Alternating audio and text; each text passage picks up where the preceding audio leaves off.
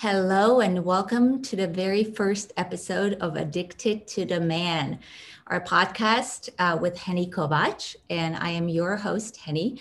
And I am happy to have Jennifer Giordano with me today, who we will talk to about breaking the cycle of being the victim. Something like that. That's going to be the theme for today. So before we start getting into the questions, I wanted Jennifer to give a little bit of background about yourself. And I have specifically two questions. One, when I was reading your response or questionnaire yesterday, what really struck me is you said that you're high maintenance and you view that as a negative thing. And so I'm wondering, what does that mean to be high maintenance? And how did Peru change you? And how did plant medicine change you in this regard? Because I feel like there's a flow to it, right? Yeah. Okay. And the other Well, question. how many women do you know call themselves high maintenance because it's been told to them that they are high maintenance, and so they take that on as a truth, right? When we can go into a lot here that has to do with being a strong and empowered and independent and sovereign woman. Mm-hmm. Well, exactly. And that's why I wanted to ask this question, because even though you have taken this step, you still feel that that's how you want to describe yourself, correct? Like high maintenance. And I just feel like we've been stuck in this good girl, don't make any noise kind of thing. And then anything more than that is considered high maintenance. Yeah. Yeah. So yep. I want you to much. touch. Yes, exactly. And then another question I had is, how did you break the lineage pattern in your family of women who married bad boys? How did you do that? And what even how could you even see that there's a pattern for that? And then how can you get out of it? Because I feel like these patterns, these generational patterns, are so hardwired into us that it just sneaks up on you, and next thing you know, you're like, wow, I'm doing the same thing as my mother, as my grandmother. So I'm wondering, how did you do that? Good. So those are two very profound and deep conversations. Mm-hmm. I'll first introduce myself. I am what you would call a metaphysician or a embodiment mentor. Mm-hmm. I've been working primarily with men since 2014, with about 20% of my clients being of the feminine identity. And now my work has transitioned. It's like the inner marriage of the male and female energies within myself really needed a deep dive and a deep study in healing work and assisting men through their process of connecting in healthy ways with the feminine. So now I'm transitioning to working a lot more, sharing my wisdom with women. And I want to read something that I did with a divine brother of mine. His name is Matthias. He helps people to find their voice in a graceful way. Mm-hmm. He has a whole process that's called developing your manifesto for leading with confident vulnerability. And see, these two things in our world are polarizing. Like if you're confident, you can't really look like you're vulnerable. And if you're a vulnerable person, you're weak, right? But vulnerability is strength. It is not the opposite of strength. Vulnerability and humility, these are aspects and characteristics of a human being that can be expressed as strength. Mm-hmm. So I wanted to just read what I was basically writing right before we got on this call. This is something that's like an introduction to who is this woman, Jennifer, and why is she here? And why is she telling her story? And why does her story matter? So I wrote, I, Jen Giordano, am ready now to proceed forward with generous joy and grace. Those are two values I want to bring more of in the world. So I have to embody that joy and embody that graciousness. I'm here to teach, not touch, teach with fearless authenticity, leading others into a discovery of emotional and energetic blocks that hinder their progress so they can live from the heart. I invite every person I serve or influence to join me in awakening their innate gifts to live in bliss. Don't we deserve to live in bliss? I know it sounds impossible, and yet I have experienced it. So I've been able to see that it is possible. It is possible to live a daily experience of bliss and peace. But it begins with you deciding it and cutting out the victim thoughts. Yes. Literally setting them on the shelf and letting them come in like clouds, but not attaching to them, not believing them, not embodying and bringing those thoughts in, because they live up there, right? And they're going to come through. Just don't make your actions align with victim thoughts, victim mentalities. I invite, again, every person I serve or influence to join me in awakening their innate gifts, living in bliss, as we witness their abilities together while creating awareness for obstacles to their growth. I refuse to accept that I can't live abundantly, doing my soul's work, purpose, and living that vision, or that I must battle with evil forces. I am thankful I have so much diverse life experience to extract wisdom from it and share my experience, strength, and hope with others. Now, I will tell you, I started as a child in a church with a lot of love. And my father was a Baptist minister. My mother was his, wife. So she assisted in his ministry. And they would take gang members off the streets.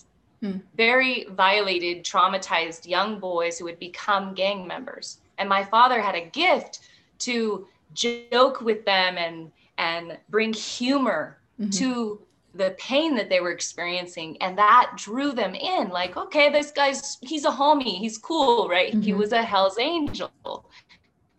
So he could understand their plight.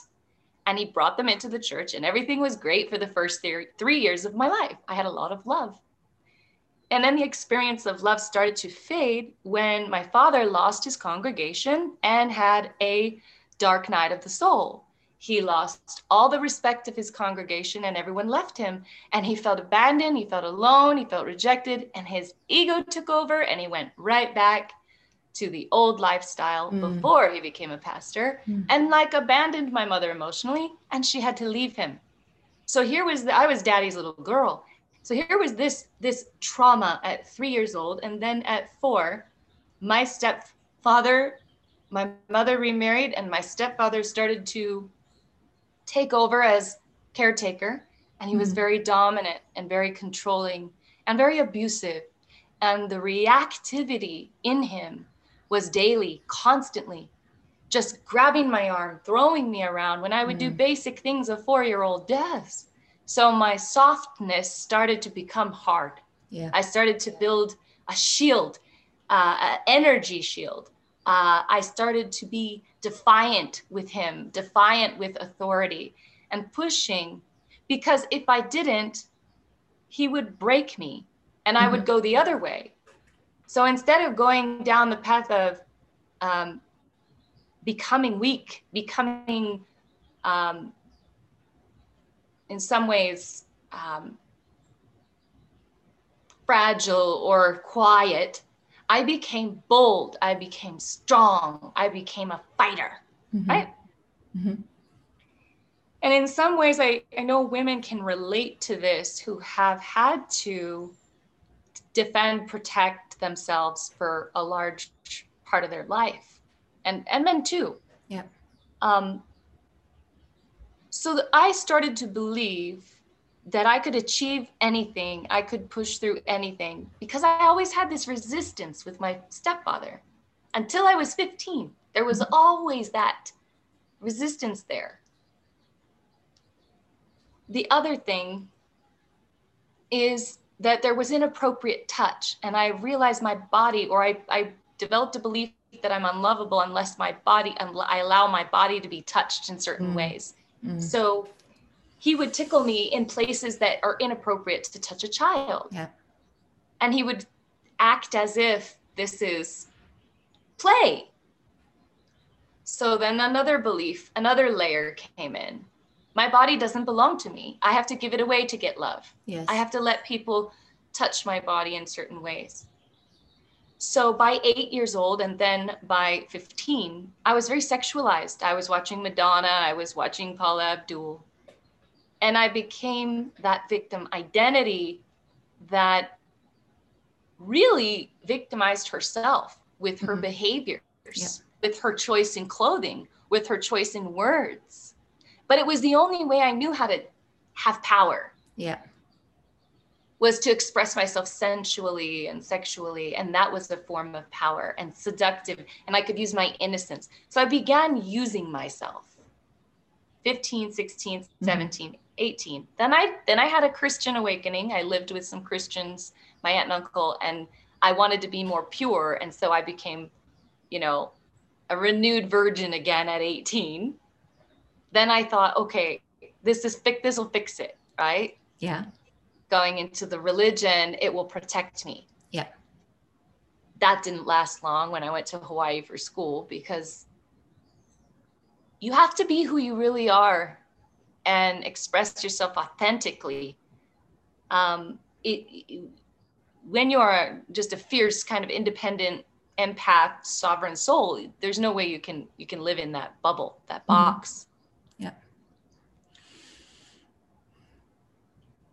So ask your first question again, and tell me what is the inspiration for this question. It's high maintenance Well, because lately it's been coming up to me for me, this rebirth, what a rebirth means, and the evolution of consciousness, the 3 levels, where it's the camel and the lion and the child. And when we're in the camel stage, that means we're just dull, lifeless, repressed, right? And then when we realize that this is happening to us, we come into this lion that just wants to roar and just be out there and, want to have this power. And I've experienced these levels, but neither one of these levels is somewhere that I want to stay, because that roaring stage, and why I ask this question is because you're saying high maintenance. That to me kind of feels like, oh, I'm still roaring, like I'm just listen to me. I'm high maintenance and all of that. And I realize that none of this is an ending point. We have to go through these stages because we have to experience these, but then emerge as the child, innocent, and without all that resentment and that anger. And I feel like there's so much false empowerment for women nowadays. Absolutely. That, and when we make these, references, like, if I'm not conforming to what a woman should be like, then I'm high maintenance. And I'm trying to challenge that and say, can we present it in a different way and not call it that? Because to me, it would be, if I'm saying about myself that I am high maintenance, that I feel like I'm still in that angry, I want to be heard. See, that's your perception. So let me reframe your perception. If you knew me, you would know that I take on these negative traits as a joke, as in an email, when you are putting words down, is very different than if you express them through voice and through expression with conversation. Yeah. And when I say I'm high maintenance to someone, It's owning the fact that I have standards, I have boundaries, Mm-hmm. and I care about loving myself. I care about the fact that most of the women out there that will settle, that will accept certain behaviors, that will never speak up when they feel that little tingling sensation on their arms or in the back of their neck. That's like, that, what that woman said to me feels really competitive. No, I will speak up and I will say, this is the way I want to be treated. You have a choice to treat me this way or not. Mm-hmm. And high maintenance is not a bad thing or a negative thing to me. It means that in order to maintain a connection and a relationship with a woman like me, you must show up as a higher version of yourself. Mm-hmm. Because I have worked on showing up as a higher version of myself. Mm-hmm.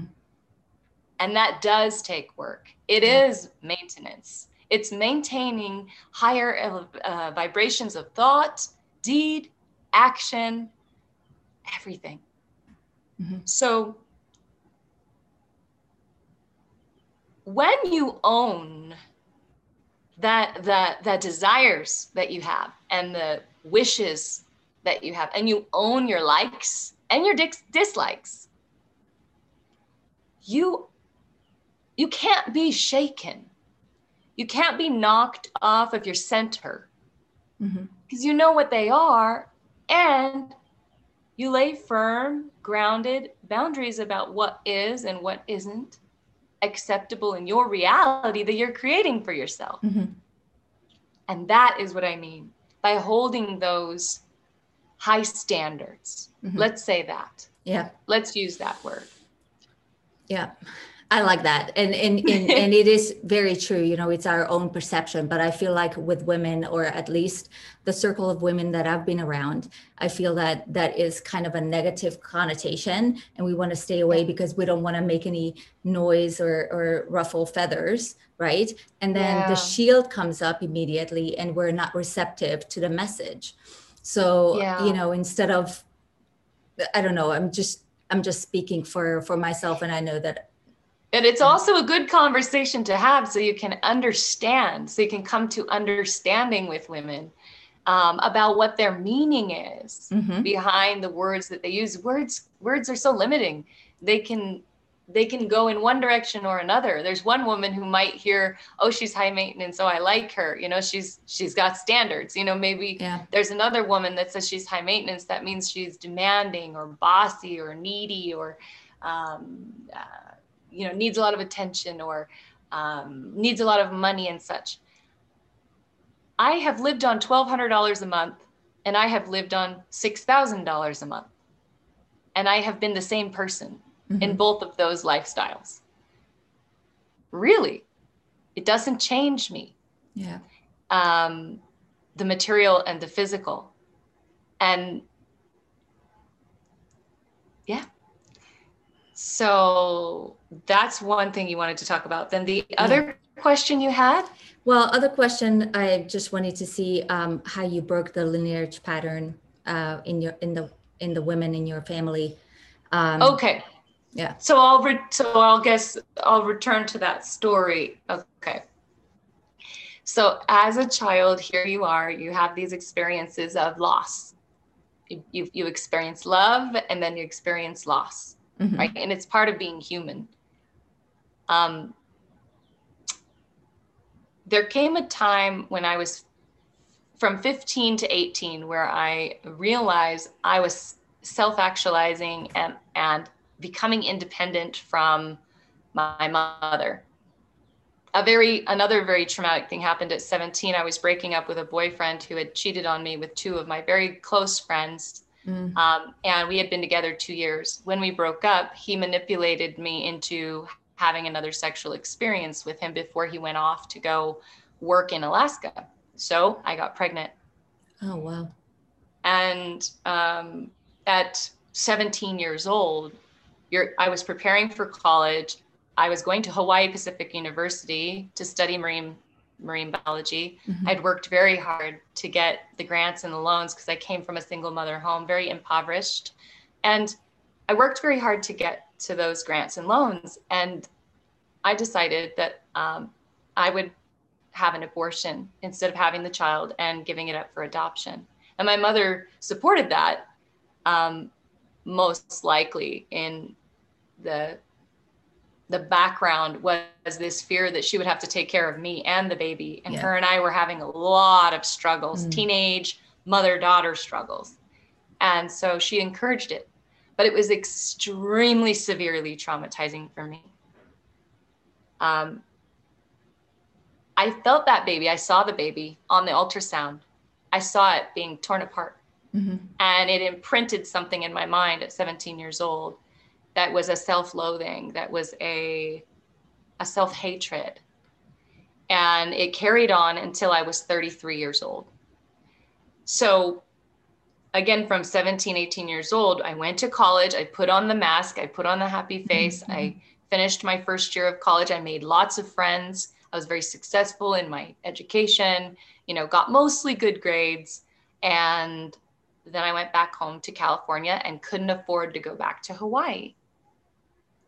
So I didn't let that stop me. I decided to create a new dream. Okay, the Hawaii Pacific dream was somewhat dead in the water. I couldn't afford to go back. It was $50,000 a year to go to this school. All of the student grants and stuff ended. My mother started making more money. She made, instead of $24,000 a year, she graduated with her bachelor's degree and made $40,000. So the grants and loans ended and I couldn't go back. It was a heartbreak. I had friendships. I had a boyfriend. I had life there, 9 months of living there. So I ended up going into a mindset that was like, everything that comes at me as a defeat is going to strengthen and empower and fuel my victory, my success. I'm not going to let any obstacles stop me. So I started searching for new ways.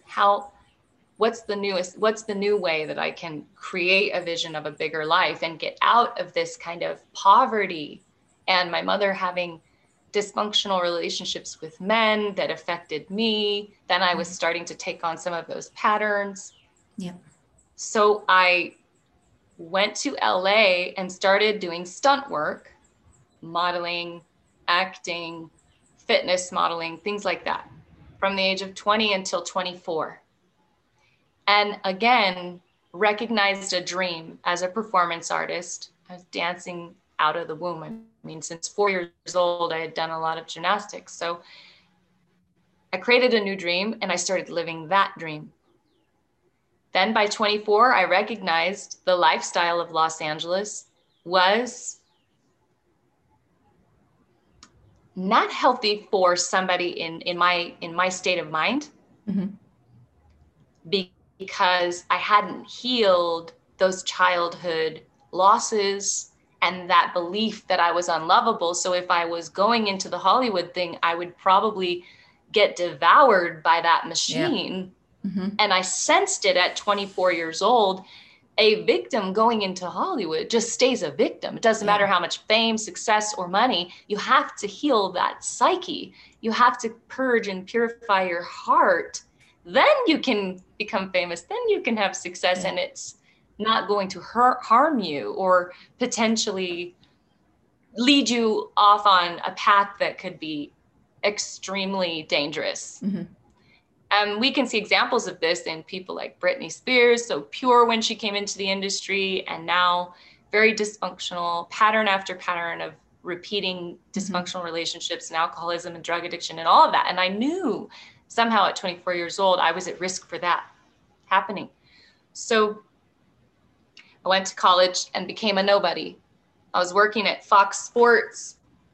I was on Maxim magazine. I had this, full page spreads. I was in fitness magazines. I was getting ready to become a series regular on a comedy sketch. I was lined up to be like the next Jenny McCarthy, right? This sex symbol who was goofy and playful. And it was, the claws were almost there. The little claw machine, like they almost got me. And I bailed out. And my soul was guiding this, absolutely. So that I wouldn't become a victim, so that the spider web that was being cast wouldn't completely grab me. Like I was a fly that freed itself, right? Mm-hmm. Mm-hmm. I went and finished my bachelor's degree because I had the voice of reason. Like if anything happens, you really want to have a bachelor's degree to fall back on as being educated, being able to make your own living. So you're not living off of any system or any man getting married or any of that. So I went back to get the bachelor's degree in health education and exercise physiology. And it was a whole new world. It was like a different life. Again, another big change and adaptation to a different kind of style of life. So this is the answer to your question, is reinvention and fearlessness. That's how I broke the victim pattern. Yeah. Constantly reinventing diversifying my experiences and being really open to learning from lots and lots of different sources. So that's what creates a multidimensional personality, is not identifying with like one group and then just staying in that identity, but changing your identity, shape-shifting and moving about the world to explore different types of people, different types of lifestyles, different types of careers. I've lived many careers in one. By the age of 25, I had already had 3 careers. Well, those are very wise decisions at a very early age, many of them. And so that makes me wonder, when you say, when you hit another block, instead of retracting, which a lot of women keep doing, that is just give up, right? There's not that drive to push through. So what is it inside that fuels you to do that? And I think I speak for myself. It's and that's why I call this podcast the name "Addicted to the Man," because I feel like if there's not that male figure or male energy behind me, then I completely retract and just go back to my little shell. And what I want to do is find that within myself to be able to push through that and expect more for my life. So what is it that, made you not give up with these experiences that you had? What do you feel that was the fuel for you?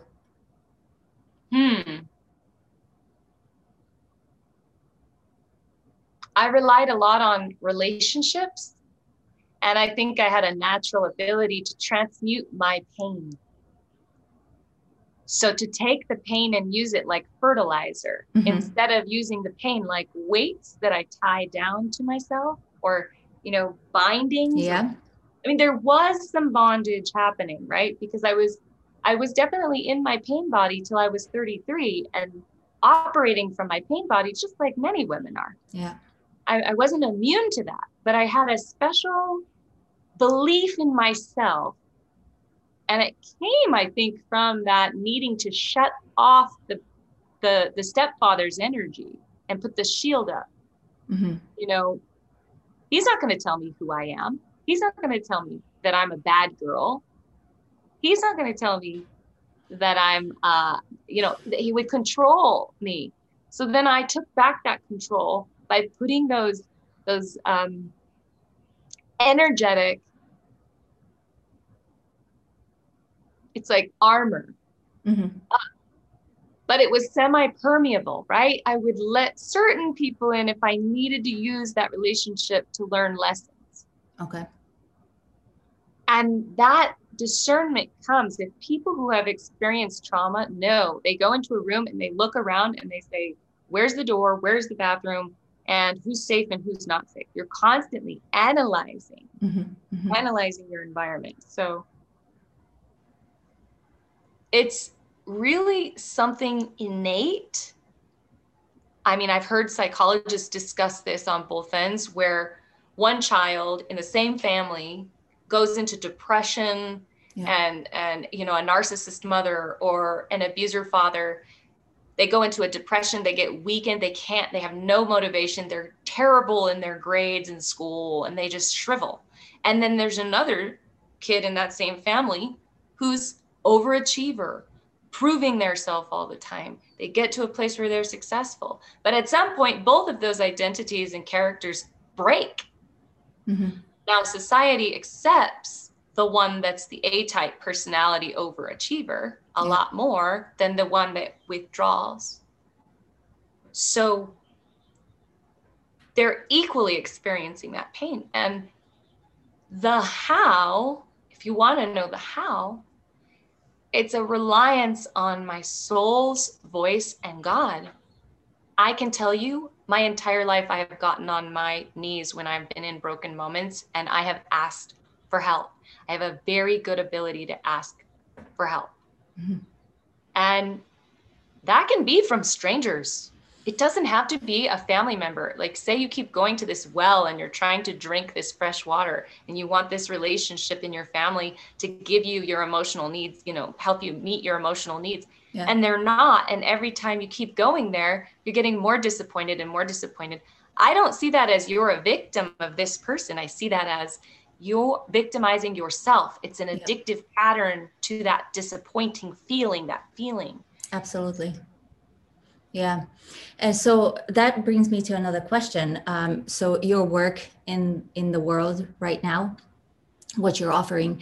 So I wonder if you offer any modalities or any practices that will help you to be able to transmute these pain body or this pain feelings, and then transmute it into something that actually fuels you forward.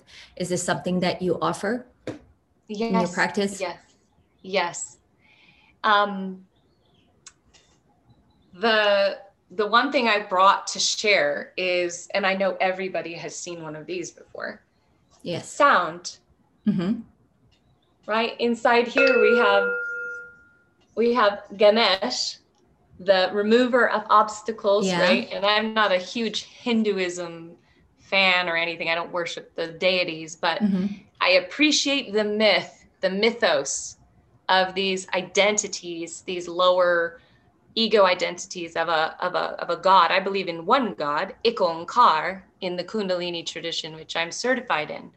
We believe Ik Onkar, there's one God, and this is the one source of everything. Mm-hmm. And so sound,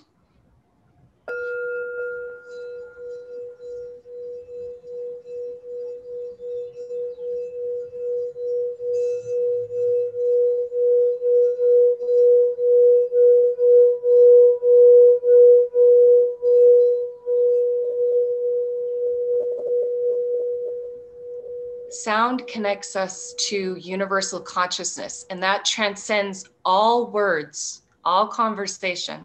Mm-hmm. So when we tap into mantra, and my preference is the Sikh mantras. Sikhism is a religion that was founded 7,000 years ago, 10,000 years ago in the Kashmir region of India. Mm-hmm. And that language is sacred sound. So Sat Nam means truth is my identity. So it's connecting you when you chant that, when you sing it, when you repeat it, connecting you with truth. With the truth is not subjective. Truth is truth. Mm-hmm. It really, truly is. You don't have my truth and then your truth. We have perspectives, but truth is truth. And it can connect you to that when you sing and you chant mantra. Then I love studying ancient languages because I think that modern language has really distorted the ability for us to connect, whereas song and circle, ceremony, ritual is a way of us connecting where we remove the ego and we remove the analyzing, the different ways of perceiving word. So what helped me the most when I went through my dark night of the soul at 33 years old, which was not long ago, I'm 41. what helped me the most was to get out of my conversations and relationships and withdraw into the sound of the nod. I spent hours and hours and hours, and everybody that I spent time with for those, years of initiation, 33 until I was about 35, 2 years, it was purely 5 hours a day of mantra, mantra, mantra, mantra, yoga, yoga, yoga, yoga, meditation, meditation. So my addiction to relationship and attention and success became an addiction to Kundalini yoga. Okay. That's a healthy addiction. It's a healthy addiction. Do I want to stay there? No, but I used it as a launch pad, as a jumping point to return myself to myself. And that was my path. And Reiki training, I learned from a doctor because I was in pharmaceutical sales at the time. So I knew a lot of doctors, and she recommended that I go to this Reiki training. And I just instantly felt my true gifts coming through my voice, through my hands.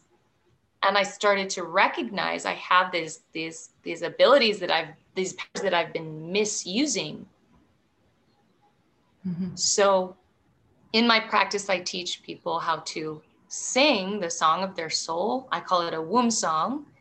And we use what came to me, Yeshua Elohim. So we use that as the mantra. And then Milit Min Bisha.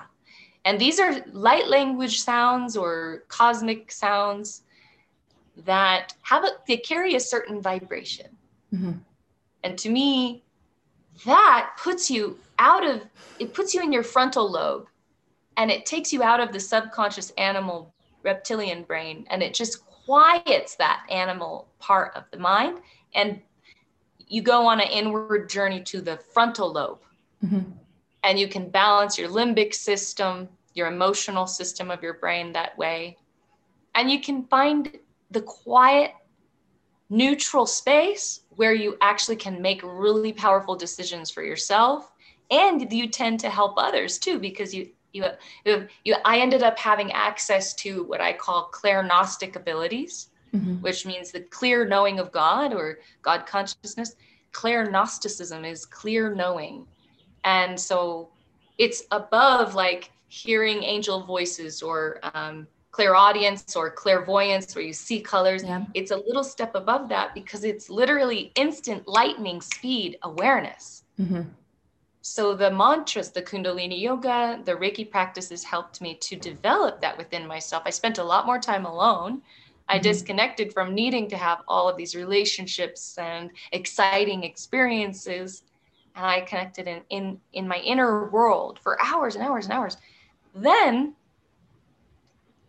my crazy soul, she is out there when she gives me tasks.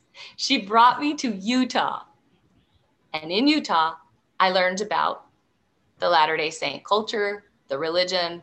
I did a deep study and I stopped giving my body away. I recognized my body as a temple through that journey. Now, I'm not encouraging people to go and do the journey I went on and get baptized in the Latter-day Saint church and teach Kundalini yoga to like extremely conservative Christians. That was just my path. But it helped me to reparent myself when I got to see examples in this world of mothers and fathers that weren't dysfunctional, of mothers and fathers that had a focus on the children and the purity and the innocence and the protection of children. So I like extracted the light from that experience in 2015, 2016. I had a near-death experience. I got poisoned in my apartment with formaldehyde, was being slowly mummified. And there is no way I would have endured that without PTSD, severe PTSD, after all of those experiences that I've had with nearly dying in many different ways, unless I had that inner compass, that inner voice. And it's very difficult for me to tell you how I did it and tell you should do it this way. Because everyone has their different modalities they're drawn to. but we all benefit from withdrawing within in whatever way that works for you, whether it's through prayer and meditation or going into nature, whatever way. Be vigilant in finding it. Mm-hmm. And distractions will come, you know. Yeah. The world is full of distractions right now. Full. Yeah. So that brings me to my last question. So the services that you offer, do you customize to your clients? Because when I'm listening to some of this, and when you do the sound healing, right? Mm-hmm. For it to make impact in you, you kind of have to be connected to your body, connected, right? But Absolutely. So many of us are so disconnected. I can speak for myself, very, very disconnected. So, you know, what do you say to those people who are out there like, I don't know, I can't feel anything. I can't hear anything. They cannot even start hearing anything. So how would you start with a person like that?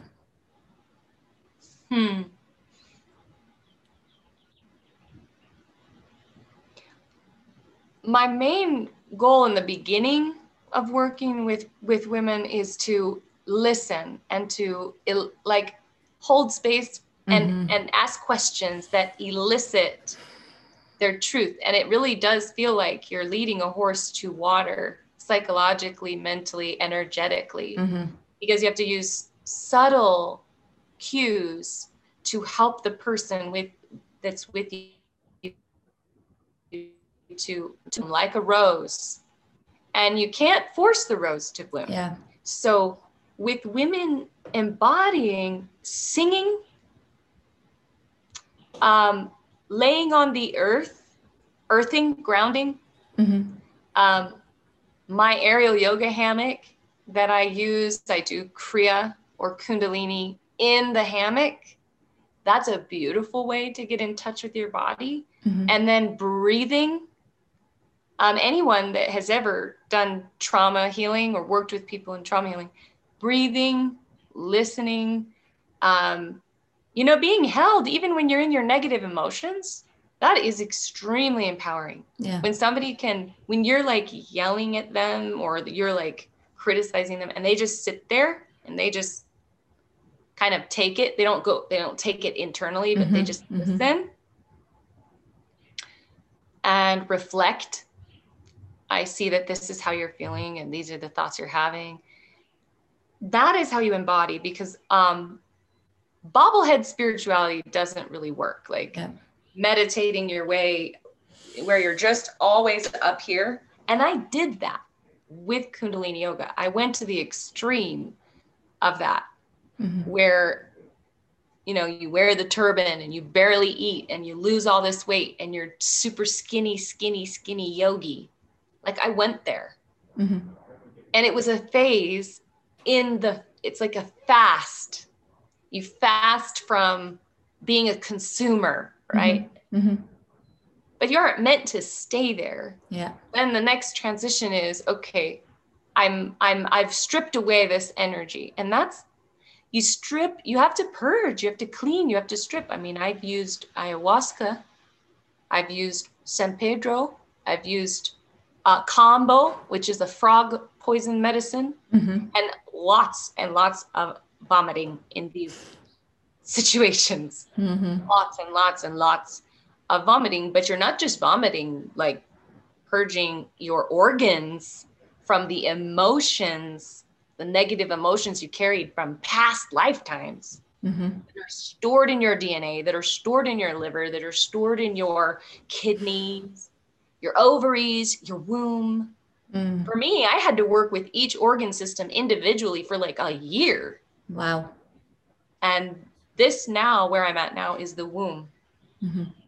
And once you've cleared out all the other places, and then you get to that temple of the Holy Grail, there's a completion feeling, there's a groundedness, and that's when you get embodied. So, I mean, this is a warrior's path for women who are ready for embodiment. Yeah. It's a warrior's path. It's a consistent, dedicated focus, devotion you have to have to yourself, and not in a selfish way. Yeah. I love to hear what you just said. I love that because I love that you're able to hold this container, right? The safety also. And that's very important. And that's how you connect. That's how you share your vulnerability, right? It's not, sometimes we think sharing vulnerability is just talking about our shortcomings. That's not it. It's just being able to hold this space even for someone to be able to express themselves. Like you said, they're angry, and you just sit there. So I'm really happy to hear this because this makes me very excited. And I want people to know how to get in touch with you and how to get working on themselves. Wonderful. So share, yeah. Thank you. If you'd like to set up a discovery call, it's a 15-minute conversation. And I give you a personalized Kriya mantra. Depends on if you're really awkward with singing. I don't ever make you sing. If you're really awkward with it, we can just give you the breath work, or we can just, that's why I love Kundalini yoga, because you've got breath work, you've got mantra, you've got just movement if you just want to do movement. And we give you a personalized 40-day practice that you can do. And then the discovery call is really short, just to listen to the why you're seeking self-development. You know, what catalyzed that. That way we're upholding the reason, you know, because I think that spirituality, when you're doing personal development, it's like hopping on lily pads. Yeah. You know, and you can join me at my website, jengiordano.com. That's where you can book the discovery calls. And that's JenGiordano. Then I have 2 Facebook pages. One is for the aerial yoga, which I do with moms and kids. It's the more lighthearted work I do. And then one is the radiance technology, and that's the shamanic work and the mentoring work. But my website will be the main place. You have a YouTube channel with Jen Giordano. And then you have the 2 Facebook pages. I'm not on Instagram. I'm not on Twitter. I've simplified a little bit, so people don't get confused where to go to find. Yes, you can get lost in all of that. It's a great place. So yeah, I encourage everyone who's listening to go check out Jennifer's offerings, because I'm really excited about learning more about you. I know there's so much more. I mean, I just literally had to pick just tiny bits and pieces so we get the conversation started. I hope to have you back later and talk more in depth of your experiences, your near-death experiences. I mean, you guys so much to share. It's incredible. And I'm really honored that you took the time to be on this and on this call and share your wisdom with all of us. And yeah, I thank you so much. Yeah, thank you. Thank you for challenging me on those questions, because they were difficult conversations to have. And I love having these deeper dives with women where we can draw out the meaning and the truth in what we're projecting to the world, and then self-analyze. Am I doing this from the right place? Am I saying there's that little bit of confident vulnerability there that you definitely brought up for me?